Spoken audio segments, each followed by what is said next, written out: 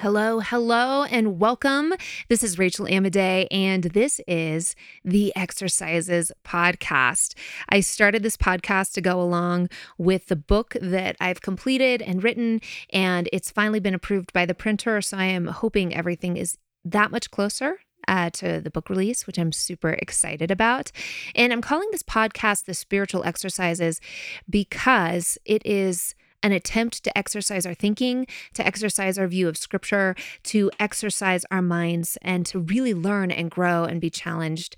And I hope that it's also just an incredible blessing. You know, there's this idea that the rabbis had that you would midrash, right? And a lot of times we treat our Sabbath Friday evening, we'll invite people over, we'll have dinner together, and we'll have a midrash, which is just basically a really good, fun, interesting, challenging biblical discussion.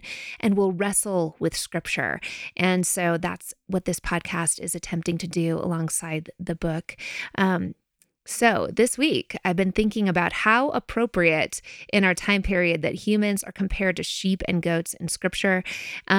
This sort of idea that sheep will kind of follow anything, right? And they'll thoughtlessly do things.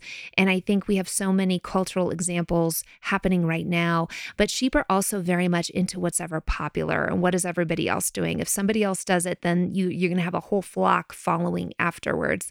And I think people are behaving that way right now. I mean, the last few years of COVID kind of shocked me. I really thought Americans were independent thinkers. I thought they stood for, individual rights. And I watched all of that go down the tubes so quickly during COVID. And it really got me starting to think about what does it mean spiritually to be a sheep and why are we compared to them in scripture? And there's a good side and a bad side to that coin. The good side is that if you belong to Christ, then he is your shepherd and you know his voice and you follow him. The bad side is sometimes we get out of alignment with the Lord, or we actually don't know his voice because we haven't been trained to discern his voice from other voices. And so we see people fall away and follow really bad teaching. And it happens left and right all the time because it's easy to do. And it's why scripture warns against bad teachers and it tells us how to discern good voices from bad ones. So we'll get into that a little bit, but I also really wanted to explore the idea that everything is catching, and it has to do with our likeness to sheep for sure, that we can be presented with an idea, and because that idea is even presented, suddenly take it on or enact it or live it out. And it's why in my book I talk a lot about technology, about what we put into our minds, because just ideas being presented can actually take us away from a path and kind of put us in a bad position if we're not testing those ideas against scripture. And especially for young people who are too young to really go and do those tests, it's really important that we are protecting our children from sinful, evil stuff. It's why we talk about age appropriateness. It's why we're really careful about what schools we send our kids to and who is teaching our children, because this really matters. Ideas really matter. And so not that they won't be presented with those ideas later on in culture, but appropriateness, age appropriateness for a mind is really important for psychological stability, but also important for choices we make, because our minds are so malleable and our habits are so malleable. And we're that way for a reason. It's a really good thing. But then on the other side of the coin, it can be a really negative thing. So let's dig into this idea that everything is catching, because I really believe that science and sociology tell us it's true. So I'd like to start with a story that I came across just a few weeks ago, and I wasn't aware of it when it happened in the 90s, but it is very, very telling about this idea that everything, including sin and negativity, is really catching. And we have this social connectedness as well that the earth is created this way, right? We have a magnetosphere that carries information. It's a special planet, and we are especially uniquely linked, not only to the earth itself, and we have an effect on the planet with our sinfulness or our holiness, but to each other. So it's the story of a young woman named Charlene Su Chi Ying in Hong Kong in the 90s.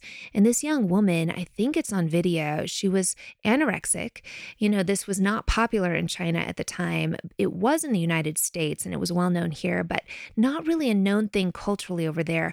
But she was anorexic and she collapsed in public.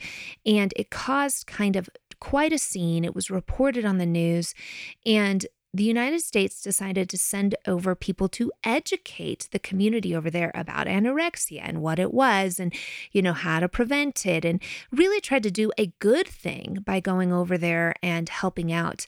The problem was, instead of having the effect of making sure no one else became anorexic, anorexia exploded in Hong Kong and in China. And all of a sudden, the idea was out there and people were accepting it. And there's a lot of reasons people put forward for this. I think one of the most compelling ones is the idea that when people are in pain and when they're suffering, they're looking for a way to manage or deal with that suffering. And there are all sorts of really bad coping mechanisms.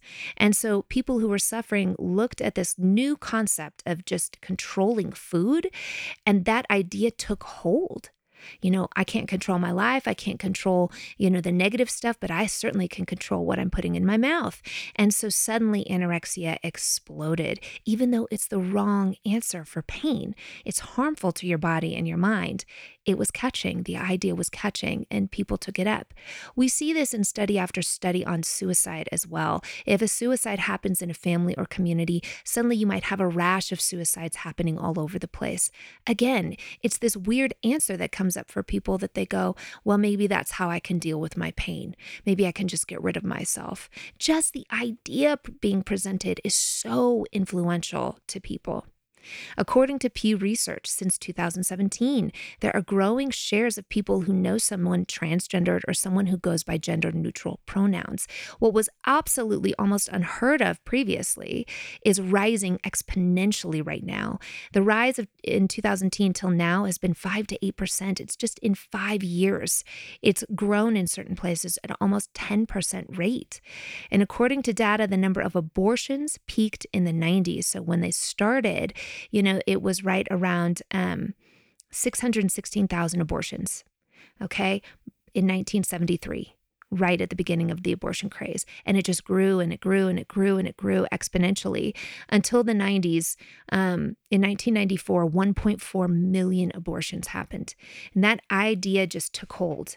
But what's interesting about the abortion trend is that it shows a good side of an idea taking hold, that in the 90s was kind of the first time period where 3D imaging of unborn babies was introduced to the general public. And I really do believe it contributed greatly to, after the 90s, a decline in abortion, because lots of young people saw their younger siblings in 3D and just knew that's a person. It has a face, they suck their thumbs, they move around and kick, they respond to noise and sound, they respond to mom's voice, they respond to music. And because you could see it and you could get these images, that I really think it was a new idea that influenced people in the opposite direction. It influenced people for the good. So from 1994, where 1.4 million abortions occurred, the last year, let me look here. Yeah, last year we had 630,000 abortions in this country, an incredible drop since that time period. So it's interesting, once again, we see there different ideas are catching, right? And just the idea that, hey, that's a human life in there, just being able to see it has changed people's minds about abortion. And we see this too. There's a great group, and I can't remember the name of them, but they'll do an ultrasound for a woman before she decides to have an abortion. And they find a lot of the time that ultrasound changes the woman's mind, because just being able to actually hear a heartbeat and recognize this is a human being that's growing. This is a life. It's a human life. And the second that I get an abortion, that heartbeat stops, that idea changes minds. It's a powerful idea. One more catching thing, between 2010 and 2019, the increase of people using drugs rose 22% and increased even more during the pandemic. Again, just making certain drugs available and talking about them. Legalization of drugs here in Colorado, legalization of marijuana, recreational use of marijuana, has absolutely transformed our state in a very negative way. We have so many people here now who are users and abusers, are beautiful city of Denver is being overrun by drug addicts and the homeless. And there is not a good answer because a lot of liberals won't admit and do not understand, number one, and there's a lot of scientific proof of this, weed use does create psychosis, and it's very dangerous for young people to use. And young people do not understand this, but talk to people who work in hospitals and look at the data. It's out there and available.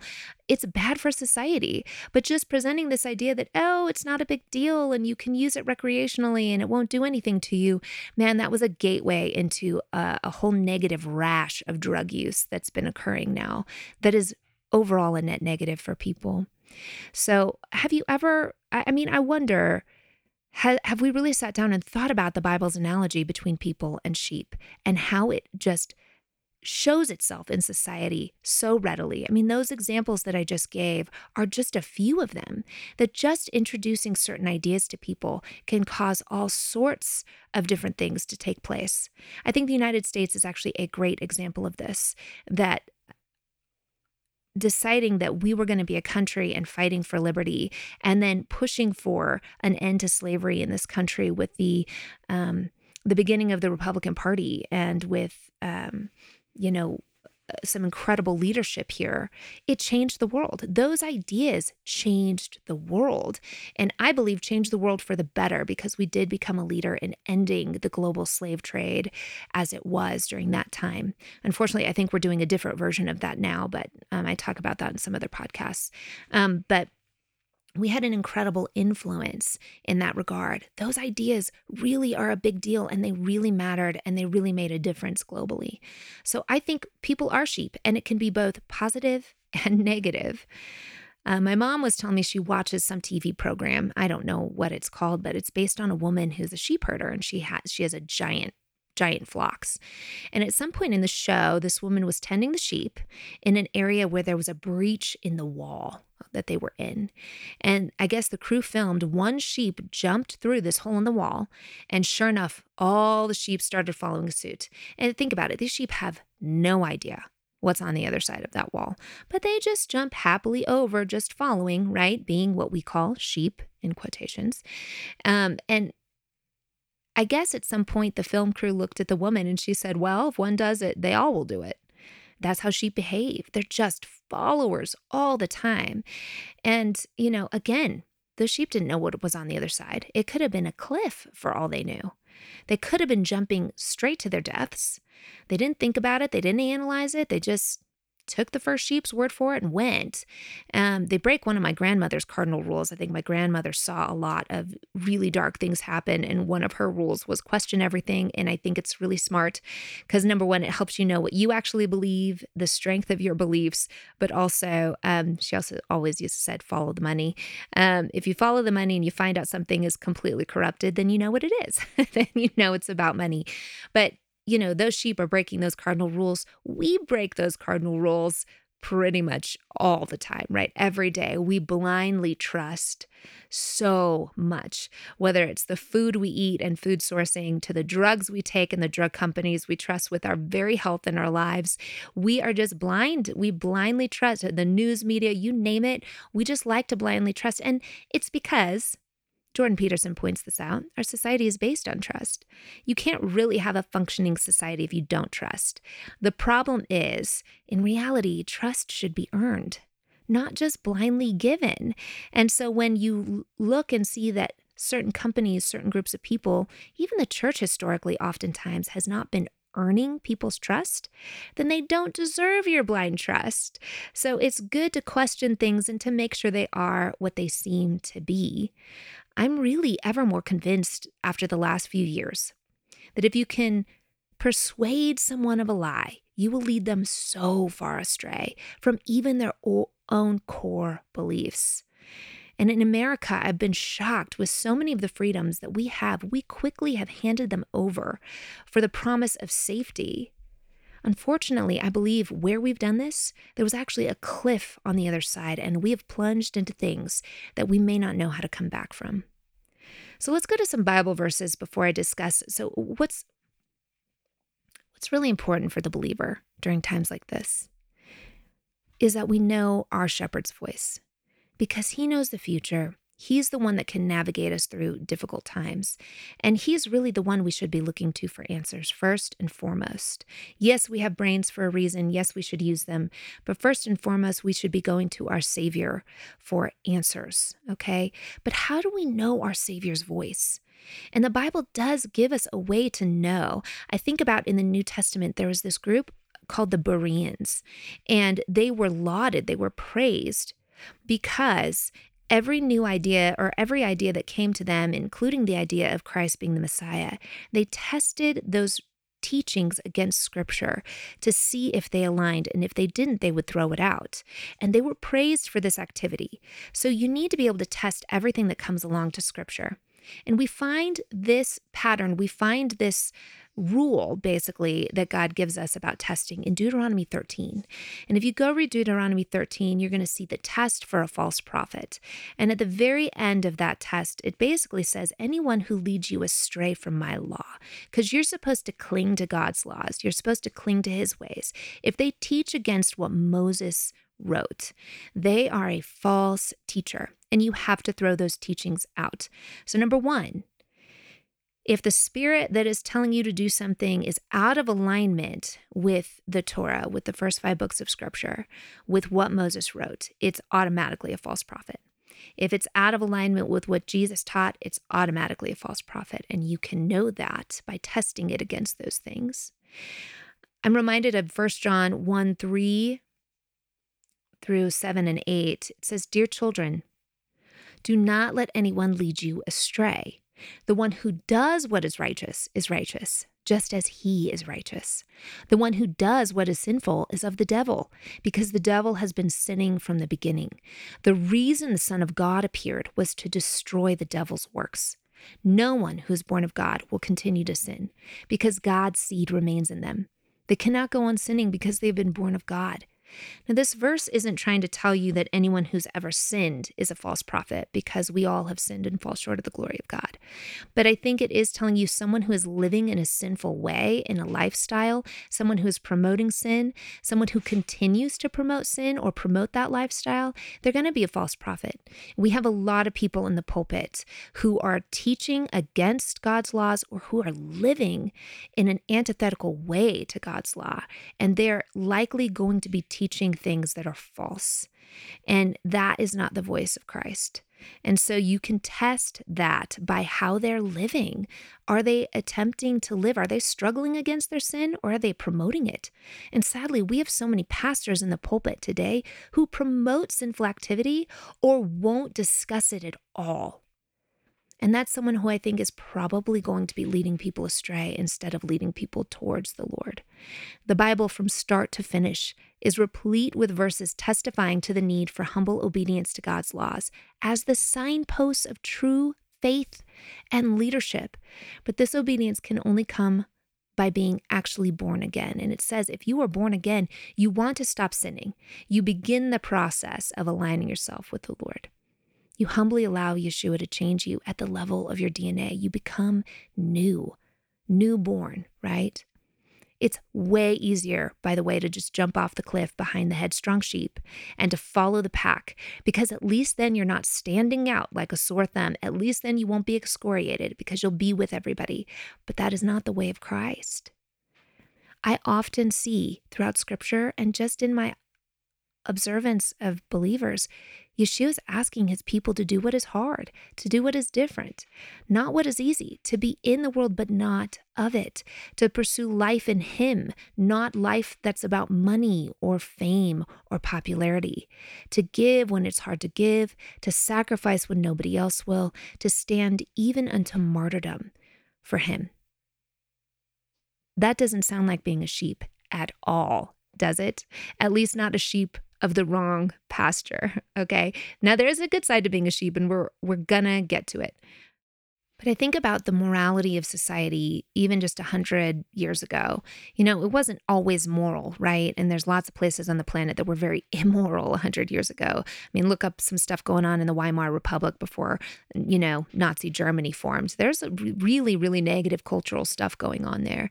But what we watch on TV today is so infused with activity that is disobedient to God. and 100 years ago would be scandalous to talk about, let alone watch on a daily basis. While sin has absolutely always existed, has it actually been promoted by these small and large boxes in everybody's homes all day long? Has it been normalized by the famous and by the politicians? I'm not sure. I'm sure there are time periods in history where we could say yes, but in our country, this sort of sinfulness has never been more prevalent, and these ideas have never been more available, sadly, to every person, including children. So you can imagine what we are creating by allowing this stuff into our homes. And I think we're just like Israel. We start out willing to obey God's commands, but then abandon them in the face of entertainment and cultural onslaughts and popularity. And I believe America has forgotten its original covenant and the miraculous nature of its birth. Think about it. Against all odds, this nation fought the greatest world power with farmers with pitchforks, right? And somehow they overcame them. And this was not a coincidence. God really used this country to lead all sorts of amazing global trends: the trend to democracy, the trend to freedom, the trend to end the global slave trade. All of these things, the United States was used to end a lot of evil on the earth. And I just wonder, now that the United States was used to help fulfill biblical prophecy about Israel regaining its nation, which happened in 1948. That was a fulfillment of biblical prophecy. Is God done with America now? Have we been led so far astray that we can't return? Are we the ones leading the rest of the world astray with our exportation of drugs and pornography and money worship and war? I'm not sure. I hope not. I honestly do believe that a return of God's people to be the sheep of his pasture instead of the sheep of Satan's pasture. I do believe that God recognizes that and will heal our land. I'm not sure I'm seeing that totally happen. I'm seeing small pockets of it happen. I hope it really happens, right? That's the hope, the prayer, that God would be able to bless our land again. I don't think we're in a time of great blessing right now. And we could talk about that at a different time, what's going on economically and what's going on globally. But I'm not sure. I'm not sure where we're at spiritually now that we've promoted so much sinful ideology. We can talk about some other places in Scripture. I mean, it is throughout Scripture where our sheepness is kind of exposed. So 1 Corinthians 15:33, do not be deceived. Bad company ruins good morals. Okay, who you hang out with absolutely does influence you, and you will start behaving like those you are around. Friendships and family matter. Proverbs 13:20, whoever walks with the wise becomes wise, but the companion of fools will suffer harm. Again, who you're around absolutely influences who you are. Proverbs 12:26, the one who is righteous is a guide to his neighbor, but the way of the wicked leads them astray. Man, the way of the wicked leads them astray. It's so easy to be led astray. But if you're righteous and if your neighbor is righteous, you become a guide, you become a map, a signpost into good things, right? I do believe the church's abandonment of core moral issues has led many, many astray. In Acts 15, we see a discussion about what to ask of the Gentiles coming into the faith at the time. And that faith at the time was Judaism. So, this Judaism believed that Christ was the Messiah, but it was Judaism. And it was very foreign to the pagan worship of their gods, right? So there was a lot they had to kind of sift through and differentiate and say, no, that belongs to a different God's worship. To worship this God, the God of the Bible, this is what we need to do. And so they were debating, what do we need to ask them to do first in order to come into the synagogue and be taught the rest? And you see this idea in Acts 15:21. So there's an assumption after they come up with these first principles that after that, folks will go to church in synagogue on the Sabbath, and they'll be read the rest of Moses, and they'll understand the next steps of their obedience. But the first steps of their obedience had to do with sexual morality, morality with food choices, and to stop worshiping idols. And so this idea of not defiling your body and not promoting that defilement in the community was really important. Again, because we are sheep. And if you see one person in the community doing it, then that idea becomes rampant in the community. And I bet most churchgoers aren't even really aware that these prerequisites exist. We certainly don't abide by these prerequisites now in our congregations. But these were the ideas that they had when they were trying to bring Gentiles in, pagans in to the church. So there is another side of the coin, though, that is positive, not negative. And I see this in Scripture more, actually, that being a sheep is a good thing when we are part of God's pasture. Jesus says, "My sheep know my voice." If you belong to the Lord, you know the voice of your shepherd, and you understand his pastures. You discern the truths about jumping out of the sheepfold to go looking for something else, and you don't do it because you trust your shepherd. We are sheep, both good and bad, and it requires a lot of faith to follow Yeshua into difficult and challenging times. Sometimes this faith has to be so full of trust that the world calls it foolishness. But like sheep, we're more willing to enact heavenly wisdom. And we stop caring about the sheep of the other folds, right? Or the goats. There's also this idea of the sheep and the goats, and they get divided in the end. Jesus takes in his sheep and he gets rid of the goats. We don't really care about what the goats think when we're the sheep of Yeshua's pasture. I've seen so many memes lately about being a lonely lion versus a comfortable sheep, or being a questioning voice among the sheep. And I like those. I think, you have to have a lion heart to follow Christ a lot of the time. But I'm okay with being a sheep if I'm connected to the Lord. And I found so often that I'm thrilled to be a little lamb in his arms. As I move forward in obedience, he becomes the defender of my existence, and he holds me close to his heart. He strengthens me to move forward and assists me in my weaknesses. A lot of the time, I don't see my relationship with God this way. A lot of the time, I just feel like I'm putting on the armor of God and fighting. But when I allow him to strengthen my own co-creative existence with his assistance, boy, that battle does belong to him, and he knows how to win. I'm held by a father, a sheep of his pasture. He lays me down in green pastures, right, and in peace, and by still waters with a beautiful table set before me. His provision has become my delight. There are moments that we need that. We need just a shepherd, someone who picks us up, someone who's strong enough to assist us with our burdens and to prod us to keep going, to give us rest when we need it, and to provide respite from storms and pain. And that's why he gave us the Sabbath, you guys. That's why he gives us community. That's why he gives us food that the planet provides that's always healthy for us when we don't mess it up, when we don't mess with it and destroy it, right? It's good for us. It's why he gives us prayer so that we be connected to him and listen to him. And the physiological benefits of prayer are also there. Your heartbeat calms down. You can get into a state where you can really heal. He's given us so many beautiful blessings, and that's what a good shepherd does. So as with much of life, there's a good and bad side to this coin, right? To any coin, but to this coin of being a sheep, there's a good and bad side. If we're the sheep of Yahweh's pasture, then we are not the sheep of the darkness. We're not the goats. We cannot have any fellowship with evil because our shepherd has not led us to follow anything but his ways, which are good. And these are choices we get to make in each moment, which means the next moment can be one where you are a sheep of his pasture. Hopefully this has been an encouragement for you and a reminder to spend some time with the Lord this week, to analyze the voice that you're hearing, to make sure it aligns with him and his kingdom, and to be confident moving forward that you are enacting God's ways, that you're a sheep of God's pasture, and that you haven't jumped over a wall into a cliff somewhere.